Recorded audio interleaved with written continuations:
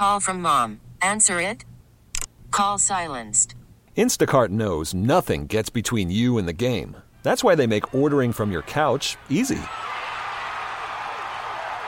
Stock up today and get all your groceries for the week delivered in as fast as 30 minutes without missing a minute of the game.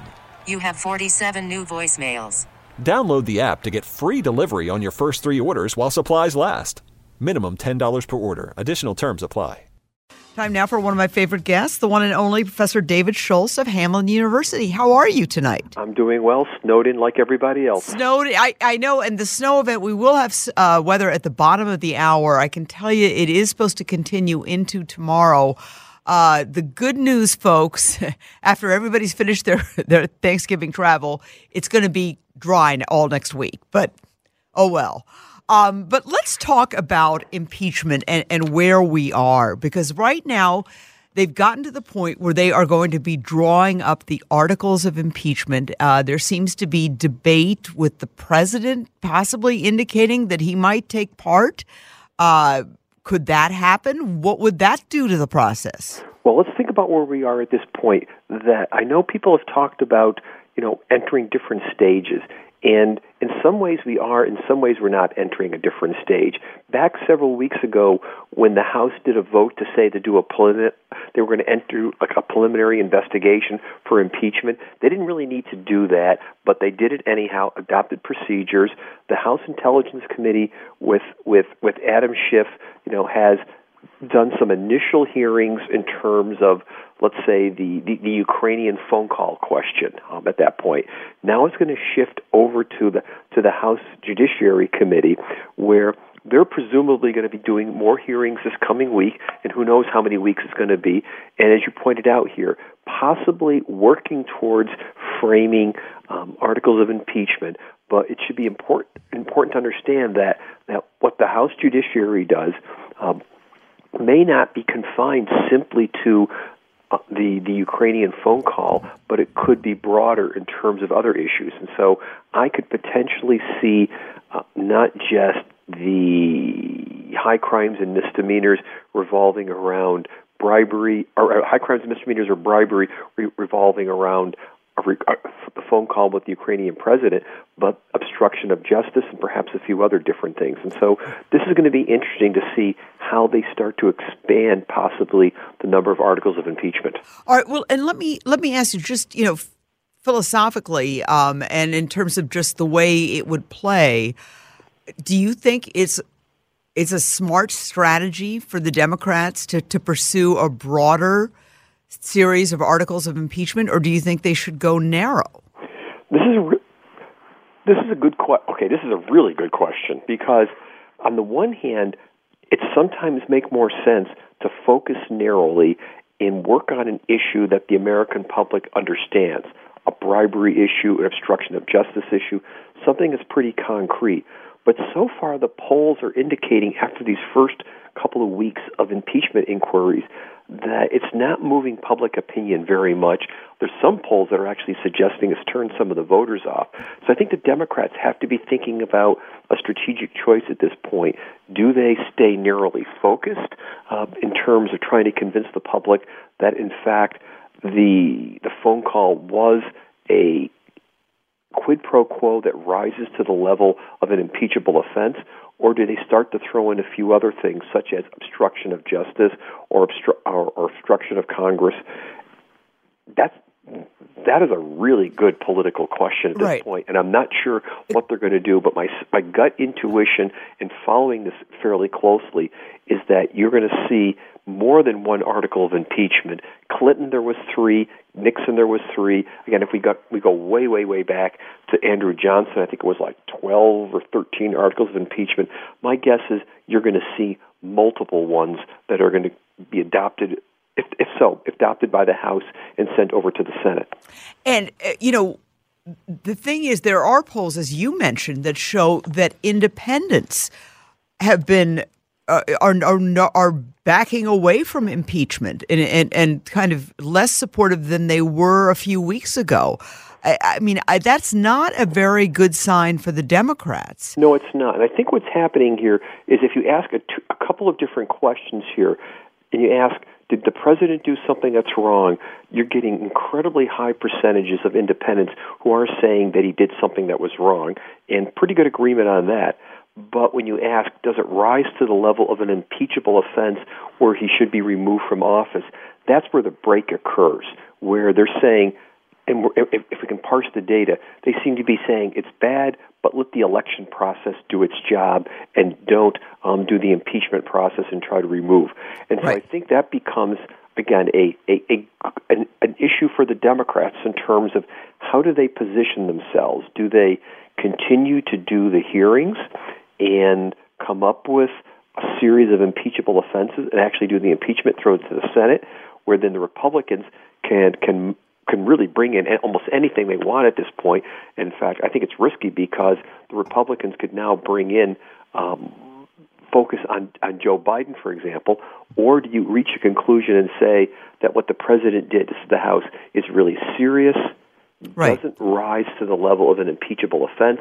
Maybe you do a censure or something like that, and that becomes another option. Okay, let me ask you, because I've heard some people have raised that issue. What exactly is a censure?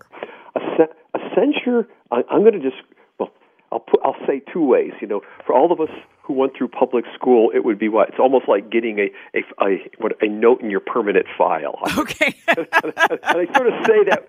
I say that with some jest because we all understand what that means, having been threatened by our teachers with something like that. But it would basically be a condemnation by the House to say that what you did was deplorable, what you did was wrong, et cetera, et cetera. Now, it would be by the House, though. By the House. Now, the Senate could join. The Senate could also do this. But in some sense, all it is politically symbolic. It just says we don't like what you did and we think it's really horrible.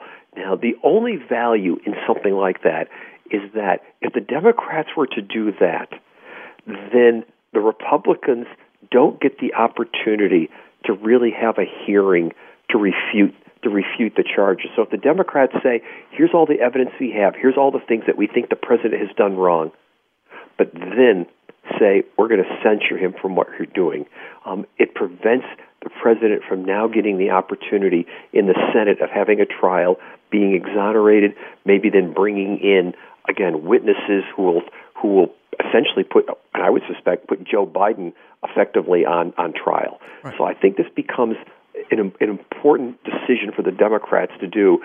Do they actually do the impeachment, or do they simply say that what the president did was wrong and we're going to condemn him? And that's why, on one level, it's purely symbolic, but politically it carries some weight, and it might carry more weight with the independents at this point, who would say, yeah, we agree with the Democrats that this was a really bad thing that he did, but we should have the option as voters of making the final decision about whether to remove him. Since it looks like he at this point, there's no chance of him being convicted in the Senate. Maybe that changes. I don't know. Right. I mean, do you think that could change?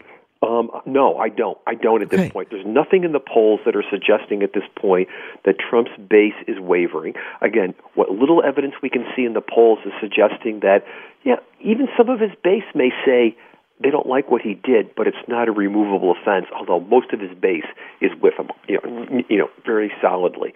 So I just don't see anything that's going to shift 20 Republicans. Because remember, to convict somebody of articles of impeachment in the Senate, you need 67 votes, a two-thirds majority. Right now, the Republicans have a 53 to 47 lead. What would have to happen at this point is you would have to get 20 Republicans to jump ship to join the 47 Democrats. I see no scenario where that's going to happen. Right. And if you go back, obviously, to the Clinton impeachment, what Bill Clinton did was terrible. Yeah. Having a sexual relationship with an intern. I mean, the imbalance of power there is staggering. Right. And, he lied about it. There was a problem with obstruction of justice. There were a whole bunch of things. And ultimately, I think the American people were like, this is terrible, but we don't think it's enough to be removed from office for. You're right. And I it seems as if the American people at this point seemed to feel that perhaps he did do something wrong in pressuring a foreign government to get dirt on or conduct basically a fake investigation of a political opponent. I mean, that's pretty damn serious. It's very, very serious. But people don't seem to think it passes the threshold. That's right. And what's important to understand here is that if this were, let's say, a criminal trial, and it's not, but if it were a criminal trial and he was being charged with some kind of a crime, we would have a standard in the law that all of us know from watching too many, cop shows, or lawyer shows, beyond a reasonable doubt to convict somebody, for a crime. And when it comes to impeachment, since it's not criminal, there's nothing in the Constitution that specifies what the burden is. And my intuition, is that with the American public, it's not just beyond a reasonable doubt, but it has to be almost something like absolute certainty. I'm speculating. Absolute certainty that the person's not fit to stay in office anymore. And we've never reached that threshold in American history. And so I think Americans... although I think we would have with Richard Nixon. I think we would have, yeah. I think Nixon would have been the situation there. I think you're right. But we've not gotten to that point yet. And I think the American public is more or less saying that, especially with less than a year to go before the election, why not let the voters make the final choice? All right. Listen, we have to take a quick break. One thing I want to ask Professor David Schultz when we come back is, should the president supply defense witnesses to the House Judiciary Committee? Apparently, the chairman of that committee, Jerry Nadler, has set a Friday deadline for that. So should the president go along with the impeachment process and present his own defense witnesses? We'll talk about that when we come back. T-Mobile has invested billions to light up America's largest 5G network, from big cities to small towns, including right here in yours. And great coverage is just the beginning. Right now, families and small businesses can save up to 20% versus AT&T and Verizon when they switch. Visit your local T-Mobile store today.